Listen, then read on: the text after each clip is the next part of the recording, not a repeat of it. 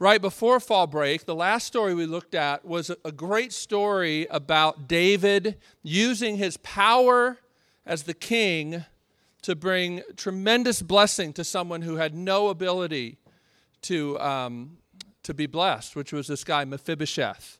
It's an amazing story. I did podcast that message if you didn't get to hear it and you want to hear it. This guy Mephibosheth, who's like a traitor, Jonathan's son, who the king, David, grants him this great privilege of being able to eat at the king's table like a royal son forever. An amazing picture of David using his power as a king to bless. Tonight, we come to a really ugly, horrible story. Story of David and Bathsheba. Not a story about an affair, a story about rape. A story about taking advantage of the weak. And it's an ugly story. But all stories, of sort of taking advantage and flaunting the rules are ugly stories. And yet, if you're at all like me, I've never met a rule that I liked. I've never met a rule I liked. Rules are made to be broken, right? Rules are made to be pushed against. We all feel that the rules shouldn't apply to us unless we're one of those people who feels like we're really good at manipulating the rules, and so it's great to have rules because other people have to figure out how to live under them, but we can figure out ways around them and ways that they can benefit us. Saw this story that Disney had to change their policy. Did you guys go to Disney over fall break? Anybody? No? Disney had to change their policy about people with disabilities and how they get access to rides. Did you hear about this? Back in May, there was an article in the New York Post. Rich Manhattan moms hire handicapped tour guides so that kids can cut lines at Disney World. Did you know about this? The black market Disney guides run $130 an hour or $1,000 for an 8-hour day. Here's a quote. "My daughter waited 1 minute to get on It's a Small World. The other kids had to wait 2.5 hours," crowed one mom who hired a disabled guide through Dream Tours, Florida. "You can go to Disney without a tour concierge, or you can't go to Disney without a tour concierge," she sniffed. "This is how the 1% does Disney." The woman said she hired a Dream Tours guide to escort her, her husband, and their 1-year-old son and 5-year-old daughter through the park in a motorized scooter with a handicap sign on it. The group was sent straight to an auxiliary entrance at the front of each attraction. So, last week, Disney had to change the policy so that they could sort of get around this situation. Is that unbelievable? Unbelievable. Yeah. Now, some of you are like, man, why didn't I think of that? Never met a rule that I liked. And yet, at some point, we all recognize that a life without rules is just dreadful. And when we come to a story like this, all of a sudden, just sort of smiling at little, rule infractions takes on a much more serious tone. When we see a king who does whatever the heck he wants. Let's read this story. It may be a familiar story to you. If it is, read it with us again. If it's not, listen to this. This is God's word. 2 Samuel chapter 11. If you don't have a Bible, if you don't have a Bible, we got them all, right? Yeah. So never mind. 2 Samuel chapter 11. 2 Samuel 11. "In the spring, at the time when kings go off to war, David sent Joab out with the king's men and the whole Israelite army. They destroyed the Ammonites and besieged Rabbah. But David remained in Jerusalem. One evening, David got up from his bed and walked around on the roof of the palace. From the roof, he saw a woman bathing. The woman was very beautiful, and David sent someone to find out about her. The man said, 'She is Bathsheba, the daughter of Eliam and the wife of Uriah the Hittite.' Then David sent messengers to get her. She came to him, and he slept with her. Now she was purifying herself from her monthly uncleanness. Then she went back home. The woman conceived and sent word to David, saying, 'I am pregnant.' So David sent this word to Joab, 'Send me Uriah the Hittite.' And Joab sent him to David." This is her husband. "When Uriah came to him, David asked him how Joab was, how the soldiers were, how the war was going. Then David said to Uriah, 'Go down to your house and wash your feet.' So Uriah left the palace, and a gift from the king was sent after him. But Uriah slept at the entrance to the palace with all his master's servants and did not go to his own house. David was told, Uriah did not go home. So he asked Uriah, haven't you just come from a military campaign? Why didn't you go home? Uriah said to David, the ark of the covenant and Israel and Judah are staying in tents. And my commander Joab and my Lord's men are camped in the open country. How can I go to my house to eat and drink and make love to my wife? As surely as you live, I will not do such a thing. Then David said to him, stay here one more day, and tomorrow I will send you back. So Uriah remained in Jerusalem that day and the next. At David's invitation, he ate and drank with him, and David made him drunk. But in the evening, Uriah went out to sleep on his mat among his master's servants. He did not go home. In the morning, David wrote a letter to Joab and sent it with Uriah. In it he wrote, put Uriah out in front where the fighting is fiercest. Then withdraw from him, so he will be struck down and die. So while Joab had the city under siege, he put Uriah at a place where he knew the strongest defenders were. When the men of the city came out and fought against Joab, some of the men in David's army fell. Moreover, Uriah the Hittite died. Joab sent David a full account of the battle. He instructed the messenger, when you've finished giving the king this account of the battle, the king's anger may flare up and he may ask you, why did you get so close to the city to fight? Didn't you know they would shoot down arrows from the wall? Who killed Abimelech, son of Jerub-Besheth? Didn't a woman drop an upper millstone on him from the wall so that he died in Thebez? Why did you get so close to the wall? If he asks you this, then say to him, moreover, your servant Uriah the Hittite is dead. The messenger set out, and when he arrived, he told David everything Joab had sent him to say. The messenger said to David, the men overpowered us and came out against us in the open, but we drove them back to the entrance of the city gate. Then the archers shot arrows at our servants from the wall, and some of the king's men died. Moreover, your servant Uriah the Hittite is dead. David told the messenger, say this to Joab, don't let this upset you. The sword devours one as well as another. Press the attack against the city and destroy it. Say this to encourage Joab.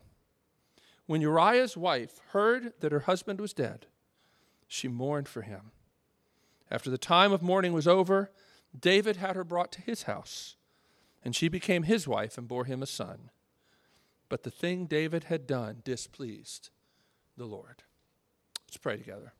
Lord, we do pray that you would help us as we study this portion of your holy word, that we would not only see David's sin, but even see ourselves.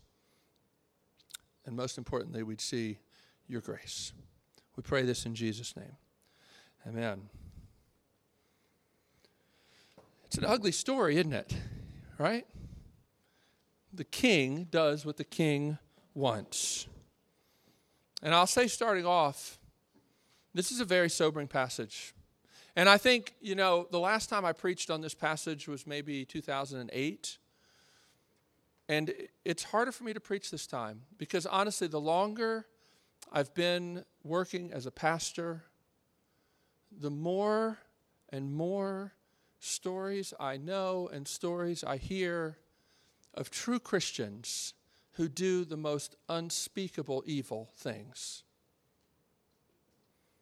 And when we think about this story, I think one of the things you have to see right off the bat is we can't explain this passage away. I know I probably heard this story as a child and thought, this is like some illicit love affair or, they fell in love. That's not what this story is about at all. This isn't a story about an illicit love affair. Bathsheba doesn't even have a name in this story. She has no dignity whatsoever. She's taken advantage of. Even the way the story is narrated brings out how little she was valued. Right? This is an ugly story. But David is a man after God's own heart. And as you come to a story like this, you got to try to make sense of that. And honestly, I think that a lot of Christians and people outside the church, but I'm particularly talking to those of you who would identify yourself as a Christian, are often very naive about how evil even true Christians can be. You can't just say, well, these people aren't believers, therefore they do horrible things. No, Christians do horrible things. It shouldn't be that way. But this story in the Bible, David the king, who at one time can use his power to bless Mephibosheth, one who by all rights should have been put to death as a threat to David's kingdom. He gets to eat at the king's table forever like a royal son, but Bathsheba gets used and discarded. We need to see that the Bible is a realistic book that does not whitewash its heroes.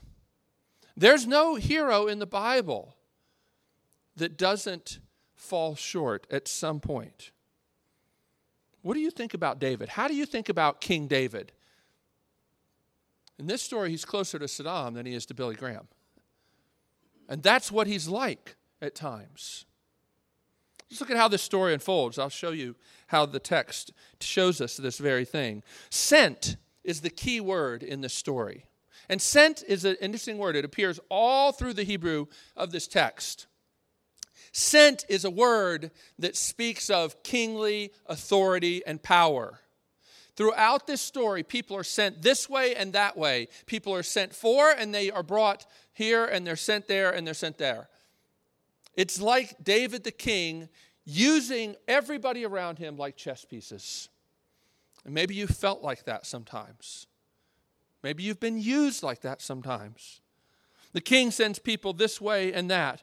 And it starts off here in verse 1, making very clear that you understand things are not quite right. In the spring, it says, at the time when kings go off to war, a very important detail, Joab sent, there's the first use of this word, Joab, he's the general, he sends Joab out with the king's men and the whole Israelite army. They do battle with these different people, and it says significantly at the end of verse 1, but David remained in Jerusalem.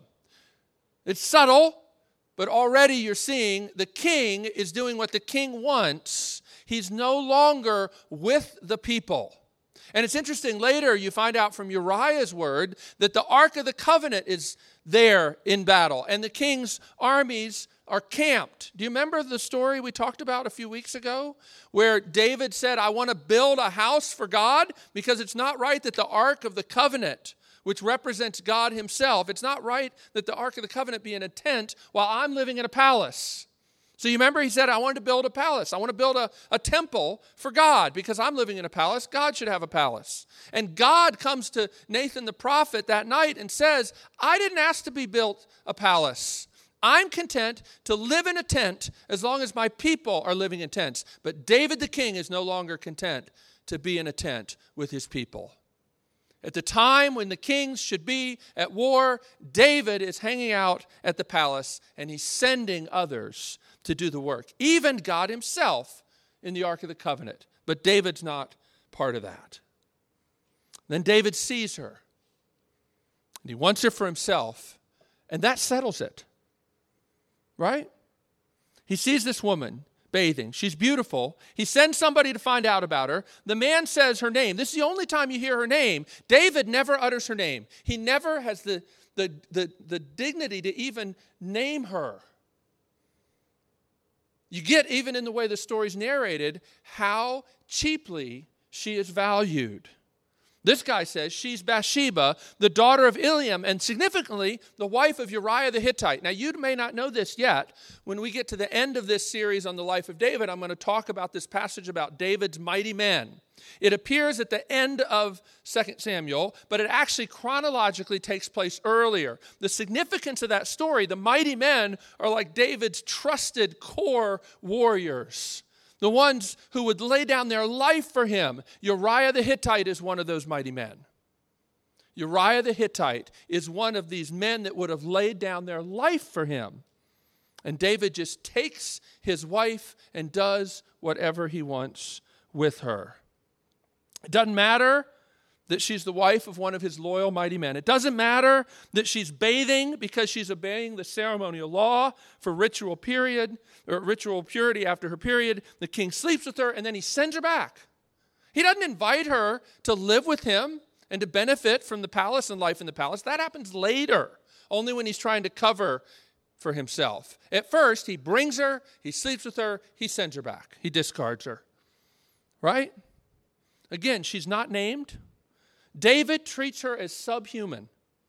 And the story brings it out in the way they tell the story. She literally says 2 words in the Hebrew. I pregnant. 2 words. That's all we hear from her. We don't hear anything about her feelings, her personality. She's rendered completely one-dimensionally because that's how David himself sees her. The only thing that matters is that she's beautiful. It's the only thing that we know about her, description of her. It's a horrible story. Again, this is not about an affair. She's not complicit in this at all. There's nothing in the text that says that she consented to this. This is the powerful taking advantage of the weak. And then the cover-up begins in verse 6. David sends word to his general, send me Uriah the Hittite. So Joab sends Uriah back to David, back to Jerusalem. And David, starts out, it's like grotesque. Have you ever met with somebody and there's like this huge issue that needs to be talked about and they're just doing small talk? That's verse 7. Small talk. Yeah, how's it going? How's the war going? How's Joab? Hey, why don't you go hang out with your wife at your house? The wash your feet is probably a euphemism for some kind of sexual thing. We know that because later he says, I could never go down and refresh myself and have sex with my wife, right? Uriah the Hittite understands what David is offering him. As a matter of fact, you could even say David is commanding him, and he, because of his loyalty, actually defies the king's order. David feels like if I can bring Uriah back, if I can get him to go sleep with his wife, then I'll be able to cover this. Why? Well, this is the days before paternity tests and DNA and all that kind of stuff. So if he can bring back her husband quick enough and get him to lay with his wife, then he's going to be able to cover his tracks. What he didn't count on was Bathsheba's womb. The king directs everybody, but he had no control over whether or not she would get pregnant. And he has no control over the integrity of Uriah the Hittite. Right? Uriah's words should have cut David to the heart. They don't. They don't. So what does David do next? He gets him drunk. It's a long history of using alcohol to overcome people's convictions. Yeah. You know about this. You're in college, right? And you were in high school. Yeah. So the Bible, David does the same thing. He feels like if I can get him drunk, then maybe he'll forget his convictions or they'll be weakened somewhat, and then he'll go back and he'll lay with his wife. But he doesn't. He still doesn't. So then he's got to come up with another plan. And this is unbelievable. He sends a letter, and he sends the letter by way of Uriah the Hittite. He gives Uriah the Hittite a letter and says, deliver this to Joab, your commanding general. And in the letter, David tells Joab what to do to have Uriah the Hittite, his loyal, mighty man, killed. It's just shameless. Unbelievable. And then David and Joab covering it up by making it seem like Joab was careless. Did you pick up on that? See, Joab says, look, when you, the messenger, go back and tell David what's happened, he might flip out on you. Why? Because David is a good general. He knows that you don't get all of your men too close to the city gates, because you remember that guy that had the millstone dropped on his head? You don't go right up to the gates. You've seen Monty Python, right? You don't get close, to the French castle, and they might fart in your general direction, right? All that kind of thing, right? No, this is true. This is what happens. If you get too close to the castle, then all your people are going to be killed. And so Joab has to pretend that he was careless, and he has to take the blame so that David will be covered. Do you see that? And then, the way this ends, the utter shamelessness of David is extraordinary. And this is the thing. When you deal with people that are caught in sin like this, the thing that will shock you most likely will be the utter shamelessness of the cover-up. Because once you go down a path like this, it just builds and builds and builds, and you get to a point where sin is heaped upon sin. And it finally ends this way. Look in verse 25.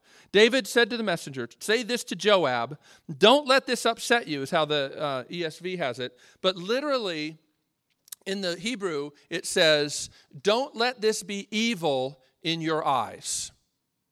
Don't let this be evil in your eyes. The sword devours one as well as another. In other words, hey, this is kind of how it goes in war. People die.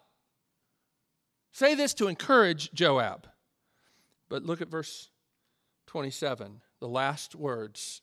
Literally in the Hebrew says, but the thing David had done was evil in the eyes of the Lord. Verse 25, David says to Joab, don't let this be evil in your eyes. But the last words are God's words. This thing you have done is evil in my eyes. And we're going to talk next week about what God is going to do about this. But that's the story. It's a despicable story, isn't it? And we should be sobered by this picture of how sin works in our lives and in our world. One of the old Puritans had this great quote I've always loved. He said, first we practice sin, then we defend it, and then we boast in it. And that's the picture you see here, isn't it? The essence of sin, honestly, sometimes people say, well, we don't want to offend people outside the Christian faith and use this word sin. A lot of people are uncomfortable with that word. But guys, the essence of sin, whether you like the word or not, is man substituting himself or herself for God. That's it. Playing God is the heart of what the Bible means by sin. David is playing God in how he treats Bathsheba. Again, the word sent is a word of power. I have power to send people this way and that way to do my will. Even Uriah's speech, which should have cut David to the heart, convicted him of his hypocrisy, fails to move David. Uriah the Hittite is so honorable. He says to David, again, the Ark of the Covenant is in a tent. And David, he composed that amazing prayer when he was reminded by God that my ark, I'm in a tent and I don't need a palace because I'm content to be in a tent as long as my people are in a tent. God had said, I want to put you first. And David utters this amazing prayer of thanksgiving that is the basis for that hymn, Amazing Grace, that you probably know. Amazing. And yet here, he could care less. He could care less. He no longer is a steward serving God by bearing the responsibility of being king. Now he's playing God. He's playing God. He feels he's above the law and beyond the criticism of anyone. And here's the thing. Even though this is a really ugly picture, we all wish at one level that we could have this kind of freedom. Aren't there times when you just wish that you could rule the world, at least your little portion of it? Surely you would know better what to do for you. But the Bible shows us sin is insane. Now, it's interesting. The way the Bible shows us that sin is insane, that it is a breaking away of our humanity, is through the technique of irony. And irony is everywhere in this story. Passages dripping with irony. Here, I'll just hit a few of them for you. Bathsheba is bathing, the text says, to cleanse herself ritually after her period in accordance with the law. But David, who as the king is to honor the law above all things, has no concern for the law. She's bathing to be ritually clean, and he does something that's so much more unclean, taking her for himself. Uriah the Hittite is the only faithful Israelite in the whole chapter. He's the only one who honors God and his ways, who puts the Ark of the Covenant and God himself above everything. As a matter of fact, Uriah's disobedience to David's command to go back to be with his wife is motivated by true loyalty. How crazy. The king of Israel is to be the one who lives to do the will of God. And yet Uriah the Hittite is the only one that seems to care about that. And again, David's usual practice, it seems from verse 20, was to be careful and to never let his soldiers be needlessly put in harm's way.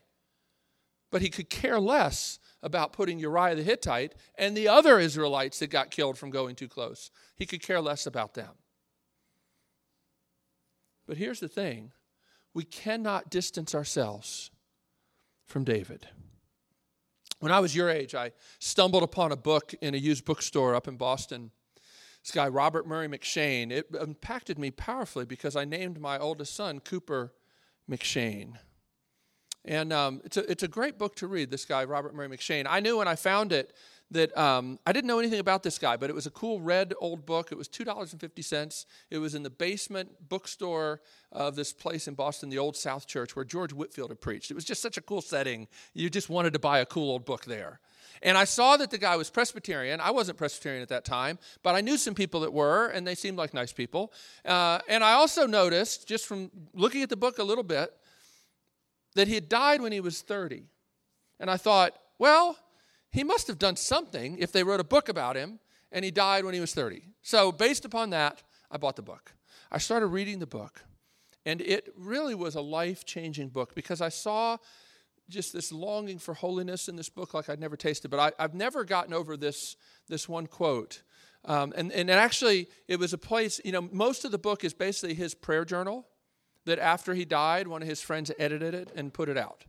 And at one point in one of his prayers, he prays, Lord, teach me that the sins or the seeds of all sins are in my heart, and all the more dangerously if I do not see them. Do you believe that? That the seeds of all sins are in your heart, and all the more dangerously if you do not see them. Listen, I can just tell you, story after story of students who came to Belmont convinced that they would never do this and they would never do that. And I've been there after they've done this and they've done that. And it's not just that they've done things that they were ashamed of. It's that it destroyed their righteousness that they were trusting in. Felt like, well, I know other people do this and that, but I would never do that. And then what do you do when you do? The seeds of all sins are in your heart, and all the more dangerously if you do not see them. There is nothing, there is no temptation that is beyond you. There was no one in this room that is beyond manipulation, murder, all kinds of stuff. And probably it's already going on in your life at some level. Now, often we call it by nicer names. I remember a friend of mine named Rod, worked with him at a church, and I remember him telling me about going to counseling. And if you've ever been to counseling, you know that counselors have a way of putting a sort of a fine point on things where we want to leave things kind of blurry sometimes. And my friend Rod was talking to her, and he was pretty freely throwing around the term people pleaser. Like, I think I've got this problem with being a people pleaser. And after a little while, the counselor sort of gave him like a right hook, and said, you're really comfortable using that phrase people pleaser. Would it be okay if we, maybe call it what it really is? Would that be okay? You should never say that. When a counselor says that, you should never say that. He said, okay. She said, why don't we just say that you prostitute yourself to everyone in your life? That's what you do. You may want to call it being a people pleaser. That's nice. We like that. But you're prostituting yourself to everybody in your life. You're literally selling the glory of God that he's put in you and on you, and you're discarding it left and right just to get people to like you. We do this kind of stuff all the time. We call them respectable sins. The Bible calls them damnable sins. And Jesus came to die for damnable sins. He did. He didn't just die so that you could quit being a people pleaser. He died because you're a murderer and you're full of lust and rage, and so am I. And it doesn't help to pretend that it was otherwise. Stories like this are in the Bible, not so you can say, oh, look at him. Boy, I'm glad I'm not like him. Stories like this are in the Bible so that you can say, I find myself in that story. Do you know how I know that? Because Psalm 51 is in the Bible. We're going to look at this next week. When David finally comes to his senses, he doesn't just tell us his testimony. He writes a song about it and invites us to sing it and to use those words as our words. We're not supposed to distance ourselves from this because God put his confession in the Psalms so that we could sing it. We're not to distance ourselves from this story. We're supposed to find ourselves in it. Our hope is not in playing God.